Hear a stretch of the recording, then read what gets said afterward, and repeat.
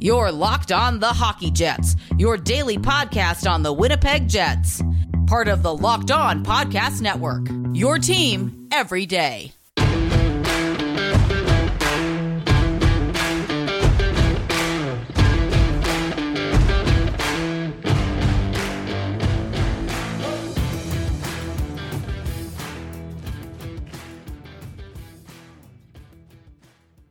Hello, friends, and welcome to this episode of the Locked On Winnipeg Jets podcast, part of the Locked On Podcast Network, your team every day. I'm your host, Harrison Lee, an avid Winnipeg Jets fan and an online blogger. You can follow me on Twitter at HLLivingLoco and at LO_Winnipeg Jets. As always, thank you for making Locked On Winnipeg Jets your first listen of the day. If you like what you're hearing, be sure to like, follow, and subscribe on your favorite podcasting platform of choice, including Apple, Spotify, Google, Megaphone, Odyssey, and YouTube. Doing so is completely free and ensures you never miss another episode. On tonight's podcast, there is a lot to go through, and some of it is less than comfortable. I will put a content warning. I will be briefly referencing the Aldrich sexual assault case, so if that, again, is an issue, just be mindful that it will take up the first segment. There was a press conference today that I think genuinely deserves to be discussed, in part because when it comes to NHL press conferences, I rank this as probably one of the worst I've ever heard, maybe the worst of all time, and it dealt directly with Cheveldayoff and certainly a lot of the circumstances around the Aldrich case. So if you haven't heard the press conference or haven't seen any snippets, I highly recommend that you check out the quotes, as well as any of the recorded footage, because some of it is honestly just unbelievable and baffling. But we'll talk about the implications about that, and then I also wanted to preview a little bit of tomorrow's game against the Dallas Stars. I do have a much longer interview that I gave with Dane Lewis of Locked On Dallas Stars. You can check that out on his YouTube and his podcast, Locked On Dallas Stars Tomorrow. But I will give you a bit of a cursory look into this game on tonight's episode, maybe some thoughts on what we might see and who I could see emerging victorious. And then at the end, I thought I would start detailing my plans for our NHL 22 Be a Franchise GM mode, where we will be taking over the Minnesota Wild, and I will be discussing the first major decision point I want to hear from you. First, though, let us talk about the press conference from the NHL, which, all I can say is that it was probably one of the worst things I've ever seen. The NHL, with Daly and Bettman basically helming the conference, indicated that they felt Cheveldayoff had not done anything particularly wrong based on the circumstances of the case, and the fact that based on his own testimony, he was the one who even indicated he was actually in the meeting, which you can find in the report. Now, I've seen a lot of differing interpretations of what is in the report, and I have to be honest, I think the important thing to remember is that when you're dealing with witness testimonies, you are going to have to read between the lines a lot more than you think you are. You know, testimony, especially testimony from a decade ago, is going to be unreliable, inconclusive, all that kind of stuff. And it's quite frankly all we have to go on right now. So the case is obviously very complicated. I still think at the end of the day the Jets have made the wrong choice, but, it seems like the NHL kind of backs this decision, and Bettman himself kind of said, hockey culture isn't the problem, we take sexual assault very seriously, blah, blah, blah. I mean, the list of quotes about this case and the situation around it are nearly endless. And the worst part is all of them are terrible, in part because Bettman does act as something of a mouthpiece for the NHL itself and all of the owners, and they don't really seem to want to indicate that they are at fault, they feel like things are okay. And when something like this happens, it's just a small, isolated incident.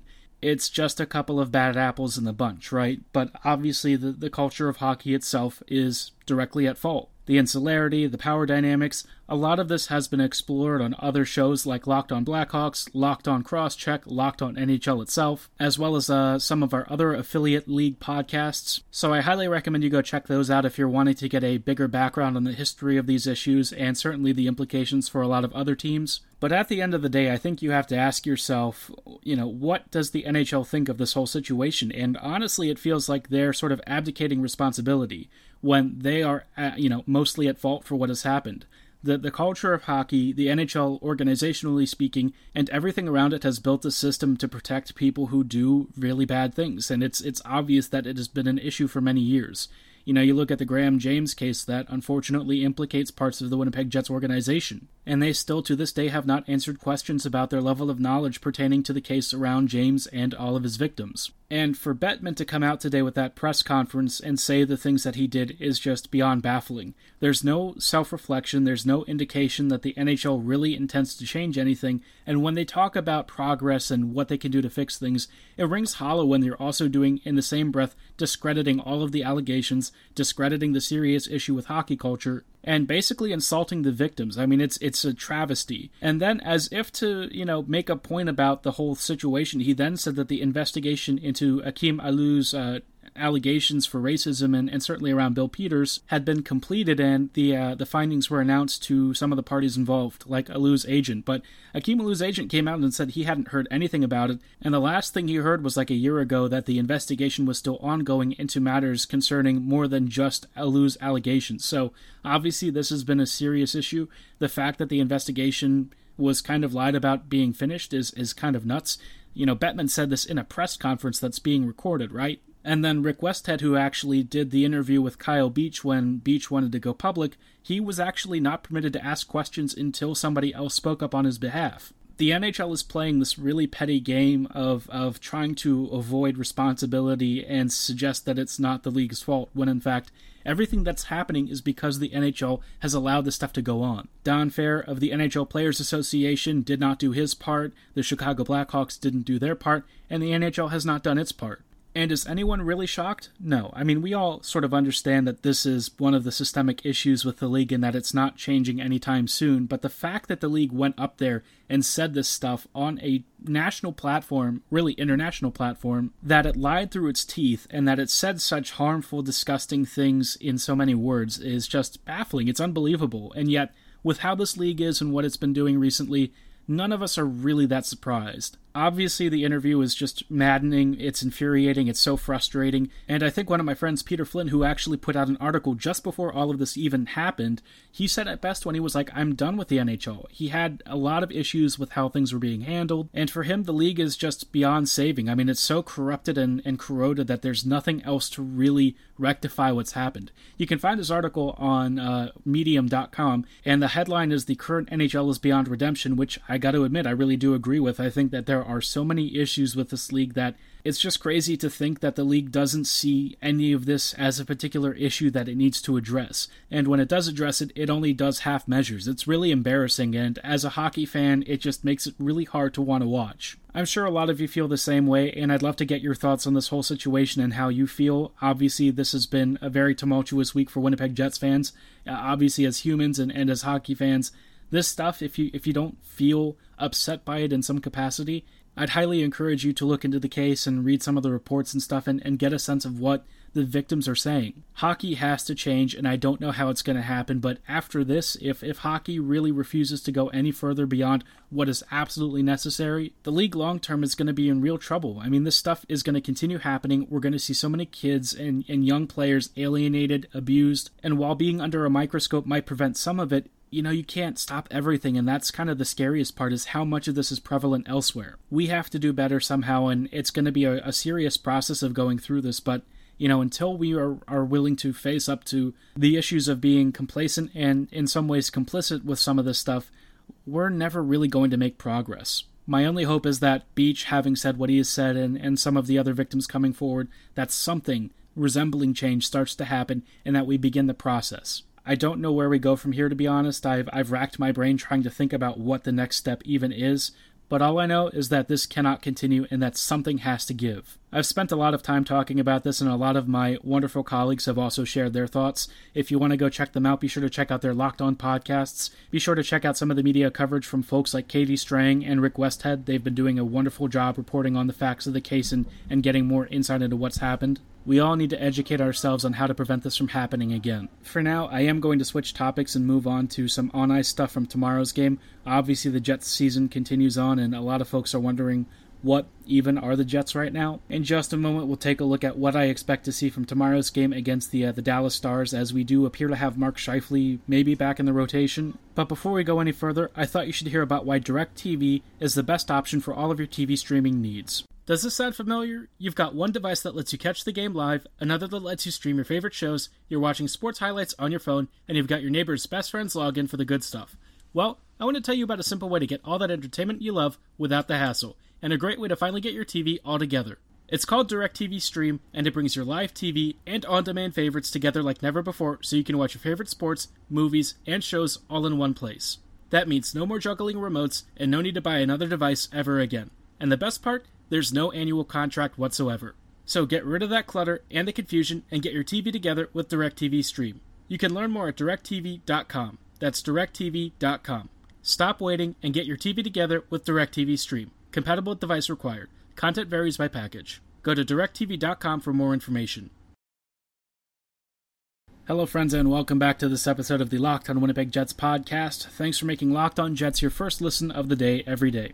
We're now transitioning to talking about Winnipeg versus Dallas, which is the game tomorrow night. Obviously, this will be a major Central Division rivalry matchup. I don't actually expect it's going to be that crazy of a game. I kind of feel like with where these teams are and everything that's happened over the past week, I'm not expecting a particularly exciting game. I feel like the Jets are going to be mediocre again. I know that they're playing at home, and thus far they've been pretty okay at home, but it just feels like the Jets haven't really clicked at all, and with everything happening off the ice, I have a hard time imagining that the guys are in a great mental state right now. It's obviously been very stressful, there's a lot of travel, and finally they're getting Mark Scheifele back from COVID, it looks like. He was practicing today. He was on the third line with Lowry and Wheeler, which, if you ask me, that just looks like Connor Scheifele-Wheeler, but with Lowry instead. And again, it completely misses the point of why you would have them apart from each other. Everyone knows that Scheifele and Wheeler don't really play all that well together, and in part because Wheeler just can't keep up, and Scheifele really needs to move at a pace that's just a lot faster than the pace that Wheeler is currently managing his game at. Blake just needs to be moved to a line that doesn't rely on a lot of foot speed, because if he can kind of find a unit that's more passing-oriented, that tends to work more on opening space up through lateral motion, and doesn't have to worry about counters and breaking up the ice really quickly, I think he can still be a wonderfully useful player. It's just, with Scheifele, we all know that doesn't really last that long, and it doesn't work out that well. So I would expect, Connor Scheifele-Wheeler will be back at some point tomorrow night. It's really stupid and frustrating that years later we're still here at the same point with this team. Every season it just feels like we talk about the same things and they don't really change. I know that oftentimes people are kind of stubborn and set in their ways, but it's especially weird with Connor Scheifele-Wheeler because together, when you watch them, it's not a particularly effective unit. I know that, they always talk about best on best, but every time that line goes out against best other lines, they kind of get slaughtered, so I don't really know why the coaching staff insists on this. It doesn't work well, it's just not great, and maybe it's because the players want this too. I'm sure Blake would love to have top-line deployments, but at some point the coaching staff is going to have to be firm and say, we're not really seeing the results together that we're hoping for. Can we work out some middle ground? Because right now, Connor Scheifele-Wheeler, that unit will kill the Jets. If they run that the entire year again, the rest of the team's just not good enough to compensate. And it would also split up Winnipeg's most dominant line, which has been Connor Dubois and whoever is on the wing. I also don't want to see a situation where Ehlers starts seeing a lot less ice time either. Nick is one of our most important players, and even when he is struggling like he is now, I still think he can be a really valuable space creator. So I can't say I'm excited about that prospect. If CSW goes back together, I'm just going to kind of lose my mind. It's been a very stressful week for Jets fans, let's be honest. The last thing I really need to see is Connor Scheifele-Wheeler together, but knowing this team, it's exactly what we'll see. Maybe the Jets will kind of smack Dallas around. I think the Stars are in a really bad spot right now. That team, over the past couple of years, they've hit a strange point of stagnancy where they do have some young prospects who I think are going to make a longer-term impact, but overall that team still lacks considerable depth. Like I said earlier in the podcast, I did talk about this with Dane Lewis of Locked On Dallas Stars, which you'll be able to find on his YouTube tomorrow. But just as like a teaser, I do think that, the Jets are probably going to win tomorrow. I think that they'll do it by a couple of goals. I kind of feel like 3-2 might be like a realistic scoreline, though. Just as he says the Dallas Stars do have issues scoring, so too do the Jets sometimes. I don't think it's nearly as bad because they have a really good power play that's clicking, but if CSW goes back together, the scoring issues might start to persist again. That unit takes up so much ice time and kills a lot of what other units do well. And I feel like when you have that combo together, it just takes away opportunities from other lines to do their job. Maybe I'm being too pessimistic, but this has been years in the making of seeing this line continually struggle, so I don't really expect anything different. At this point, with the Jets, I'm just hoping for one less embarrassment than Winnipeg needs. It's been a long past couple of days. The press conference that was supposed to happen today with Chipman and Shoveldayoff has been delayed because Chipman actually had vertigo or something and felt very ill, so he insists on being part of this conference, which I think makes sense. He does need to have some sort of accountability, and it is yet to be announced when it'll happen. So it's not going to happen today. I doubt it'll happen tomorrow. Let's just hope it happens soon so that it doesn't go out of sight, out of mind. I do want to end my Jets discussion here, though. We'll have more on tomorrow's episode about the Jets versus the Stars, thanks to a wonderful interview with Dane. But for now, it's time to talk about a much more interesting, much more fun, and interactive aspect, something that I've talked about earlier this month, or actually last month it was, in teasing our NHL 22 podcast series. But before we talk about one of the biggest early decision points that I'm going to have you vote on, I did want to tell you about why Built Bar is the best tasting protein bar on the market. Are you someone who loves protein bars? Are you tired of all of your favorite protein bars tasting like ash and dirt? Maybe you're ready for a change. And as a fellow protein bar appreciator, I can tell you that Built Bar is your best alternative. It's the only protein bar that tastes more like a candy bar, with a 100% chocolate exterior and a soft, chewy interior. It comes in several delicious flavors like salted caramel, orange, cookies and cream, German chocolate, and so many other great flavors. Built Bar often releases very special, limited edition, limited quantity flavors that once they're gone for good, so stay tuned to their social media platforms and their website to make sure you never miss another flavor. As delicious as Built Bars are, they're even better for you, with most bars clocking in at around 130 to 180 calories, 4 to 5 grams of net carbs, and 17 to 18 grams of protein. Built Bars are perfect for every lifestyle, whether you're looking to maintain or lose weight. Placing your order couldn't be easier. Go to Built.com and use promo code LOCKED15 and you'll get 15% off your next order. Again, that is promo code LOCKED15 at checkout for 15% off at Built.com. Place your order today for the best tasting protein bar on the market. Hello friends and welcome back to this episode of the Locked On Winnipeg Jets podcast. We are closing out tonight with some introductions on our NHL 22 series where we will be a GM, but it's not just going to be me managing the team, it is also going to be you. You will have a very steady hand in helping to develop this franchise alongside some of my primary high-level decision-making. I'm going to play the role of GM. You will be like an assistant GM, or maybe a second GM if you will. Maybe you'll have a little bit more authority than most. And, of course, this series, as voted on by Twitter, is going to be, that's actually where a lot of the vote is happening, is on Twitter, but this series is going to be focusing on the Minnesota Wild, which it's going to be a very interesting time. The Wild are a strange team. They've got some dead salary to work off, a couple of bought-out contracts, and the team's kind of in like a weird transition stage between being good and maybe also needing to think about the longer-term rebuild picture. And now that Kirill Kaprizov has been re-signed, their long-term outlook gets even murkier. Honestly, from Kaprizov's early returns in this season, I don't know that he's really worth the contract he was asking for, but in NHL 22, he's still much better than he is in real life. The version of him that's in the video game form is a monster, an 88 rated monster, so obviously his player in-game, he's going to be a great performer for this team, and it's clear that he will be one of our main contributors. Now, where it kind of gets interesting is, I feel like with Minnesota, they have a couple of primary needs. Their defense is still kind of in flux. Their center depth is not great. Like, they could use a franchise center from somewhere, and there just happens to be one that will be available this offseason. Or maybe during the regular season, if it actually comes to it. And it sounds like this will actually happen sometime between now and before the trade deadline, I would assume, between Vegas and Buffalo. As you can guess, I am in fact referring to Jack Eichel, and I think Minnesota was actually one of the teams that was inquiring about Eichel. I would imagine everyone was, but the Wild especially, because their team, they've got a lot of younger players and prospects, but they don't have like a franchise center.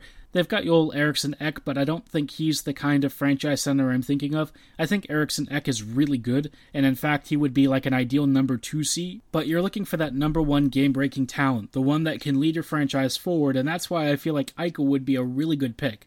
Now, trading for Eichel is going to be complicated. I believe he is still listed as a healthy player in the game, which is a little bit different than his real-life status, so obviously you are going to be paying up front. And when you look at the Wild's roster, there's not a lot that we're going to be able to trade. So maybe Kaprizov would actually be part of the trade package. I'm not really sure yet. But either way, I want to know from you, do you want me to trade for Jack Eichel? Do you want to make this decision? If we do trade for Eichel, I'll start working on some trade packages and propose them to you and see which ones you vote on. If not, though, we will roll into the regular season and start simming with the team that we have. We'll go through preseason and maybe the first couple of games of the regular season, and I'll report on our next episode what has happened for the Minnesota Wild. We'll give you updates throughout the season as well as very key decisions on our path to glory with the Minnesota Wild. But for tonight's episode, that is going to do it. Thanks for making Locked On Winnipeg Jets your first listen of the day every day. Now make your second listen Locked On Fantasy Hockey. Host Scott Cullen leans on his decades of fantasy hockey insight and experience every day to help you be the expert of your fantasy league. It's free and available on all your favorite platforms, so go listen and subscribe. As always, thank you for listening, have a great night, and go Jets go.